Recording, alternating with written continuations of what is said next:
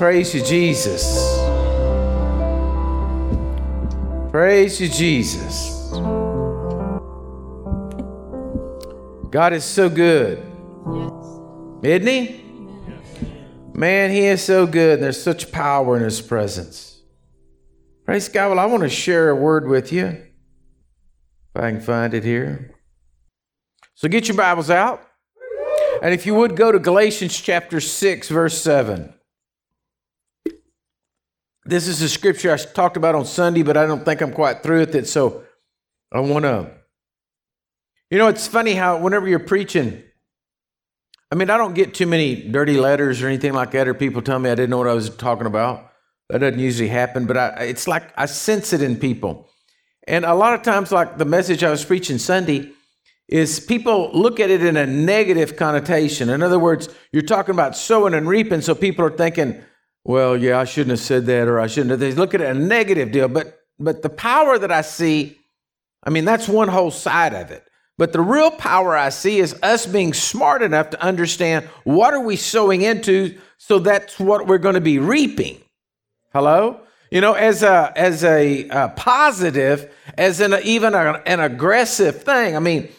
Come on. We've got farmers in here. If you're going to farm, you're going to grow anything. You've got to prepare. You've got to plow. You've got to fertilize. You've got to get ready. You've got to do this, that, and the other. You don't just go throw seed on the ground.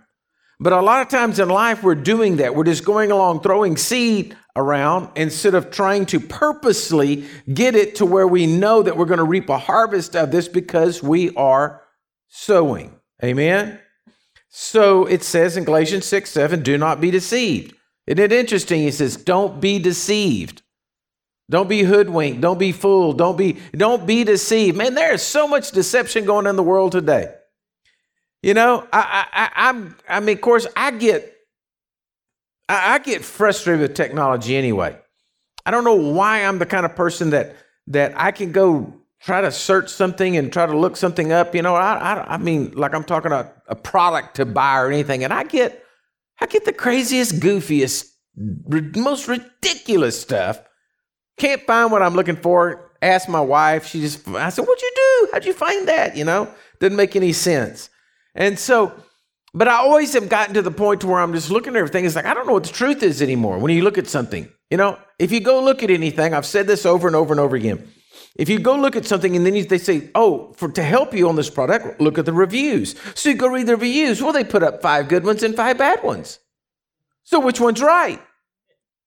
This is the greatest product I've ever had. This thing has endured. I've just had this thing for 3 years. It's the greatest thing on the face of the earth. The next person says, all the screws fell out of a thing, broke, couldn't get parts, couldn't talk to nobody, whatever. You're like, wow, so you start trying to, what's truth? It's just, everything's out there, right? So he says, don't be deceived. Deception's in the world stronger right now today than it's ever been before. It's like, okay, I'm just going to get on my soapbox for a little bit because I need to vent. And so it's like, I wouldn't mind if you walked in a store and the store said, please wear a mask. We don't want you to spit everywhere. I might be more inclined to get in agreement with them than them to tell me that if I put a mask on my face, it's going to stop the coronavirus. Because we know no mask is going to stop the coronavirus unless you put the, hood on your head. All right? So it's deception. It's not the truth. It's ridiculousness. All right? I don't like it. So I don't want to be deceived. God is not mocked. God is not going to be mocked. Hello?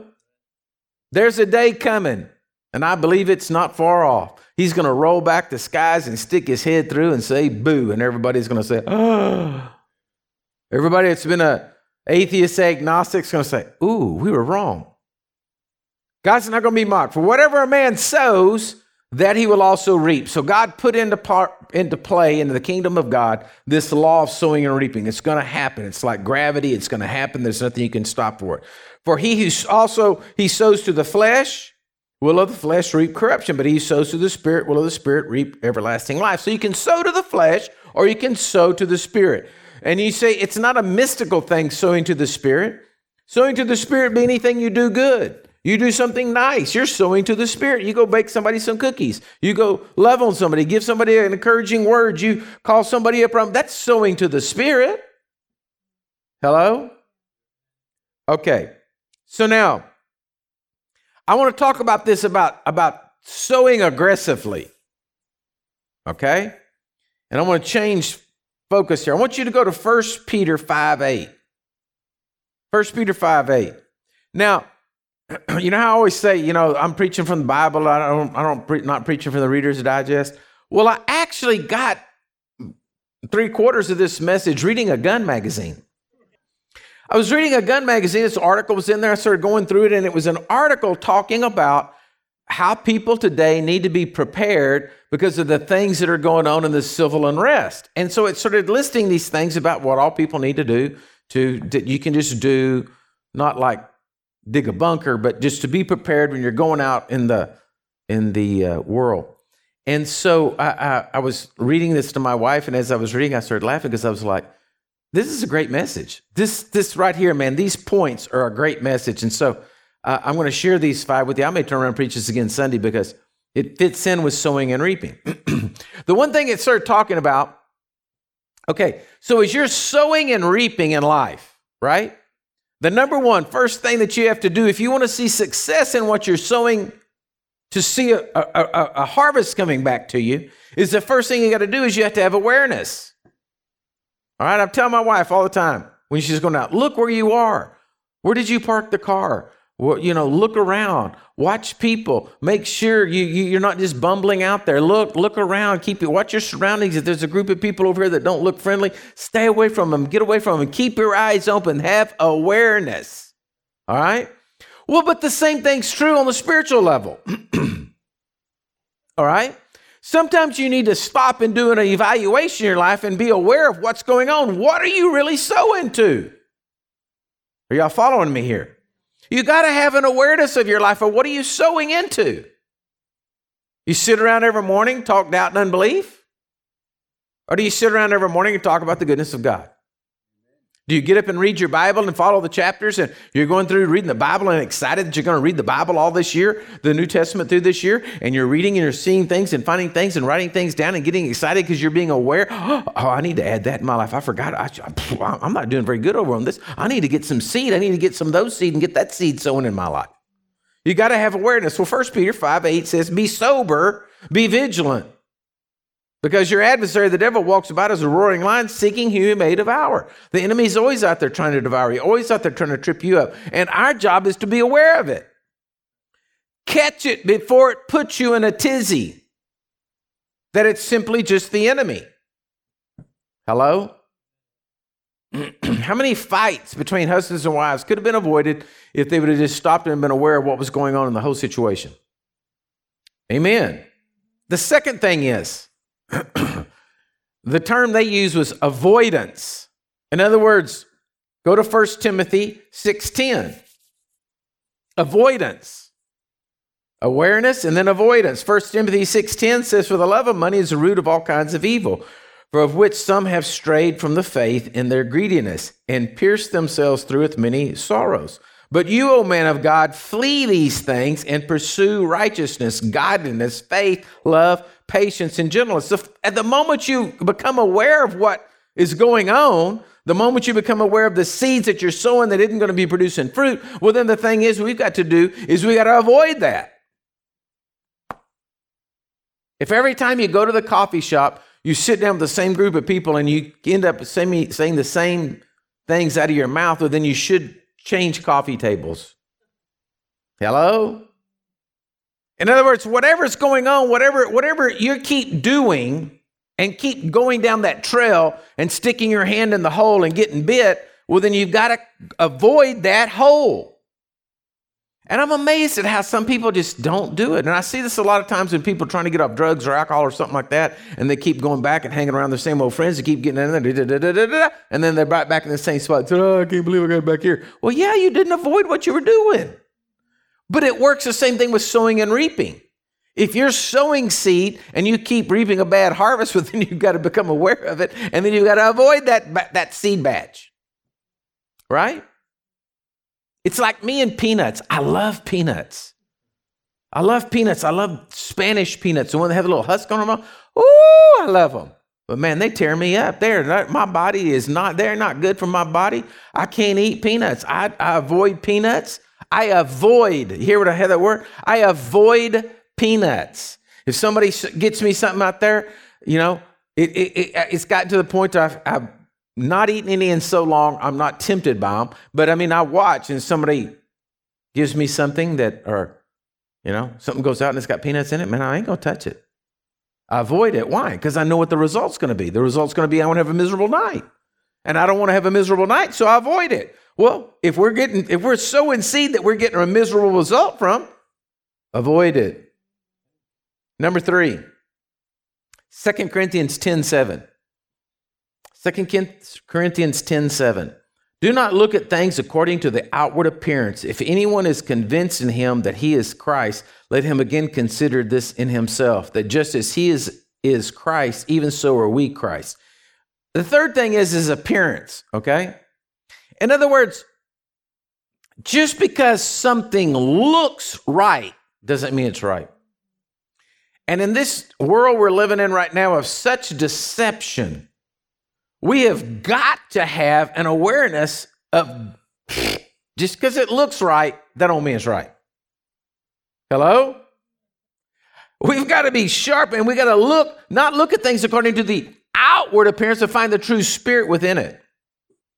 Right?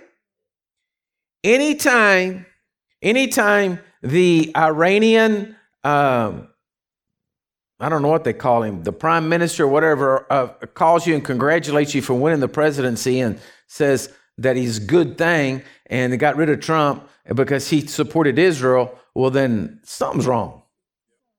Hello? I'm just like, what? That ain't right. Okay? So just because things look good, that doesn't mean they're good. And so everybody says, oh, well, look, we're going to go into this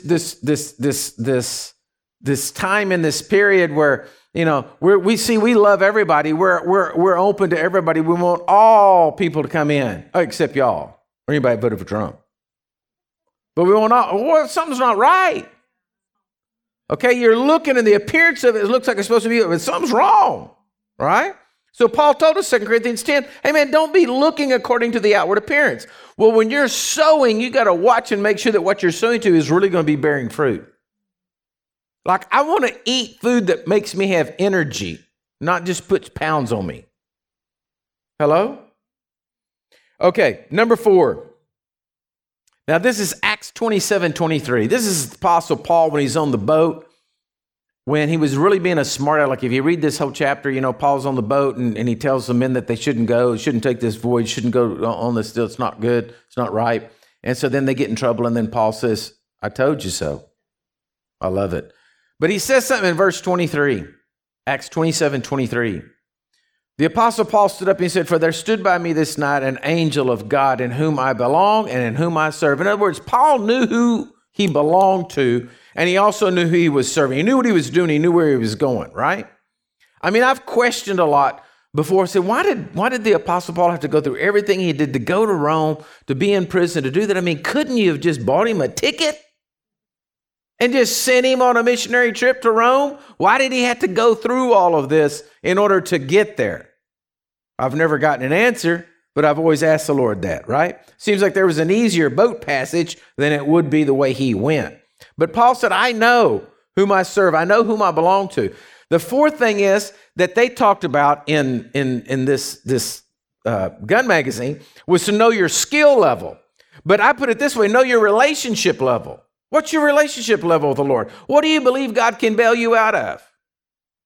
Now, I want to tell you something. As much as I do not like to say this out of my mouth, if you want to grow in the Lord, you have to go through something in order to grow through it.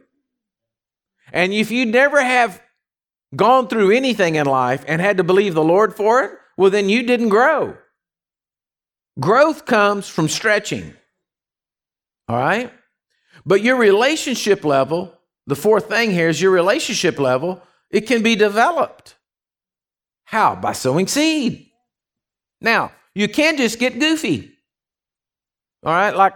Like I saw this, I'm a sucker for something catching my eye and having to go look at it. And I saw this deal about the Bible secret that was mistranslated for years. And I was like, what? And so a couple of days I went by, I didn't do anything. And then all of a sudden, one day I just couldn't stand it anymore. So I clicked on it. And then I got caught up in the little deal. And I started going down through it. And this, he's a pastor and he did this and he went to the doctor and did theology and studied theology and got all this stuff. And then the bottom line was he was selling pot. It was cannabis. It was the word cannabis that had been mistranslated and it was really pot.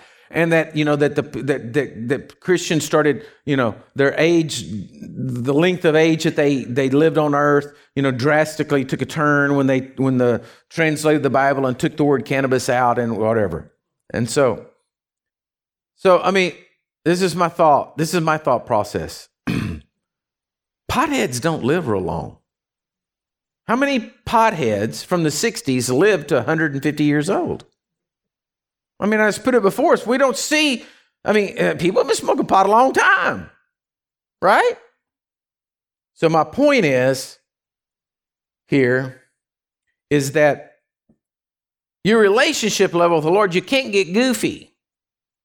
You can't just become hyper spiritual and always striving for the next big thing. I'm telling you what, the base level of just knowing Jesus is going to help you pay your bills every month, keep your relationships right, keep you at a steady pace, keep you from going ballistic, keep you from getting angry at people, keep you from just losing it and cussing everybody out.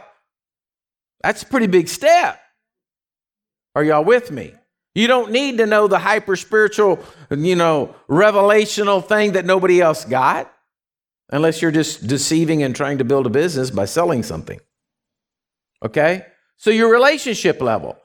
Okay, so in this article I was reading, they were talking about know your skill level. In other words, know what you're going to do. Like me, I'm not going to jump off of a building and hit and roll.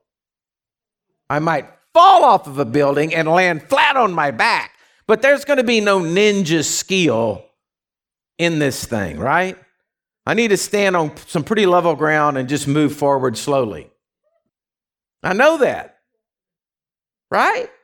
I mean, I can forget it. My mind may think I could, but I'm not so sure I could have when I was young. But, you watch the movies and they're all doing this and jumping and rolling on the ground, coming up with all these yeahs, and I'm just looking at you like, man, now I better just stand at my truck and lean my gun over the hood and take a shot, I know how to do that.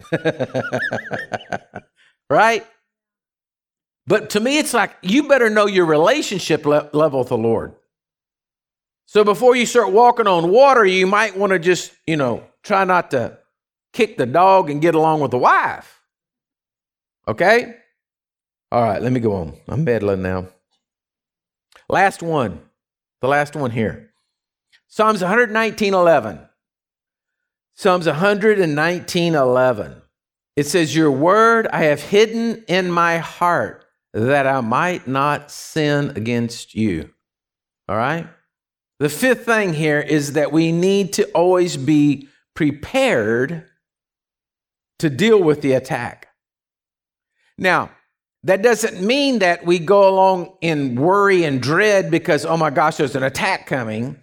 But it means we're prepared and hidden the word of God within us, so that whatever comes our way, we're already prepared for it. Right? You've already done the homework. You've already prepared for it. You've already got yourself into the place where you know God, and you know what's going to go on, and if this happens, then this is what I'm going to do. Because the word's hidden in your heart. You've prepared. And I tell you, people are not prepared. People are not prepared for anything. My goodness, much less something huge. They're not prepared for anything. I'm so glad we live where we live, because if there was anything major that happened in the cities, I don't know what's going to happen in those places. People aren't prepared for anything. I saw an article the other day that said most people have no more than 2 days, no more than 2 meals to be able to prepare in their house every day. No more than 2. So if a natural disaster happened or something happened, they only have 2 meals because they eat out all the time. Now, I guess that's probably had to change some with all the COVID and stuff going on, because maybe people aren't eating out as much, but you still had drive-through. So most people's menus are geared to where they're just going to drive through, pick up the food, and go home and eat it. And if that's shut down, well, then they only have 2 days worth of food in their house. I keep saying 2 days. 2 meals. It's worse than 2 days. 2 meals stocked in their cupboards. Now, we're country folks, and so, you better have a couple of packages of beans put back, You always eat beans and rice. Deer meat. You follow what I'm saying? But people aren't prepared. They're not prepared spiritually either. People are not prepared for Jesus to come back. They're not. And it's our job as the church to get as strong as we possibly can and be prepared as strong as you can. Sunday, not because of what was going on in church, but for some reason, Sunday we were full up Sunday because of baby dedication. A lot of people here, and it was full up. And I don't know where I was, somewhere here in the church, walking here and getting ready, services just getting ready to start. And the Holy Spirit that quick spoke to me and said, revival's not going to be pretty. And I thought, what? What? And you really get to think about that. Revival's not going to be pretty. Because you talk about it's sick people that need to be healed. Nobody goes to a hospital to get cheered up. There's nothing cheery about a hospital, right? There's sick people and they're hurting. And you go into the hospital and there's nothing cheery about it, no matter what they try to do. Everybody's attitude is that, well, when you're in a place where there's sick people, that's why revival's not pretty. Now, it's beautiful on the other end when everybody gets saved, gets their hearts right, and gets cleaned up, and glory comes. Amen? That's beautiful, which is the end result. And I guess there's joy the day the person walks out of the hospital over whatever they went in for. So my point is, we need to be prepared. We need to be prepared. So in all these areas, these 5 areas, you can be sowing seed. That just means you start putting effort forth, okay? To be aware, to avoid what you need to avoid, look for the appearance of what it really is, to develop your relationship level, and then be prepared. Amen? Amen. That's it. That's right out of the Gun magazine, turned into the Christian Message. All right? So, this is what I want to do. I just want to pray over you, pray over everybody out there. I just want to believe you that we're going to be ready. As a church, we're going to be ready wherever you are out there. No matter where you are in this world and you're listening to the message, you're following us, I want you to be prepared right where you are, because I'm telling you, we need to have 500 churches out there, satellite churches going out from this broadcast. Wherever you are, it's church, and you need to get people, you need to talk to them, you need to tell them all the good news about Jesus. You need to bring them in and get more and more watching. You need to turn your houses into sanctuaries that people can come to. Amen? And so I want to pray over you. And so let's just stand up right here and honor the Lord in closing here. And I want to just bless you. I want to pray over your tithes and offerings and turn you loose into the world. So Father, right now in the name of Jesus, I just declare that, Lord, we are going to be prepared because we're going to be people that hear your voice. Lord, we're going to avoid the things that are not bringing good for us, and we're going to just grab hold of all that is good in our relationship with you, and we're going to go forward, Lord. And we declare that we will not be stopped. Though the enemy raises his head up, though the enemy speaks, Lord, we just declare we're going to avoid that. We're going to walk away from that. We're not going to get caught up in that. We're just going to follow you. We're going to follow the still small voice of the Lord in our lives. I declare, Lord God, people that are watching all over the world, Lord, that their houses do just become sanctuaries, that people, they bring them in and are talking to them and telling them about Jesus, and churches are starting and manifesting all over the place, Lord, that 500 churches are starting because, Lord, they're sharing the gospel with their neighbors, and the people are their eyes are being opened and they're seeing you, Lord. Lord, I just declare that we are going to be prepared. We're going to be ready. We're going to be willing to go forth. And that, Lord, we're going to see great and mighty miracles and great and mighty things done.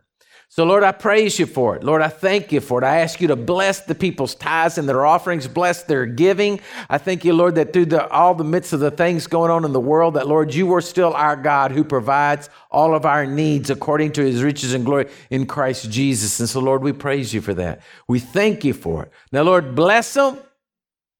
Bless them, Lord, exceedingly abundant. In Jesus' mighty name. Amen and amen. God bless you, church.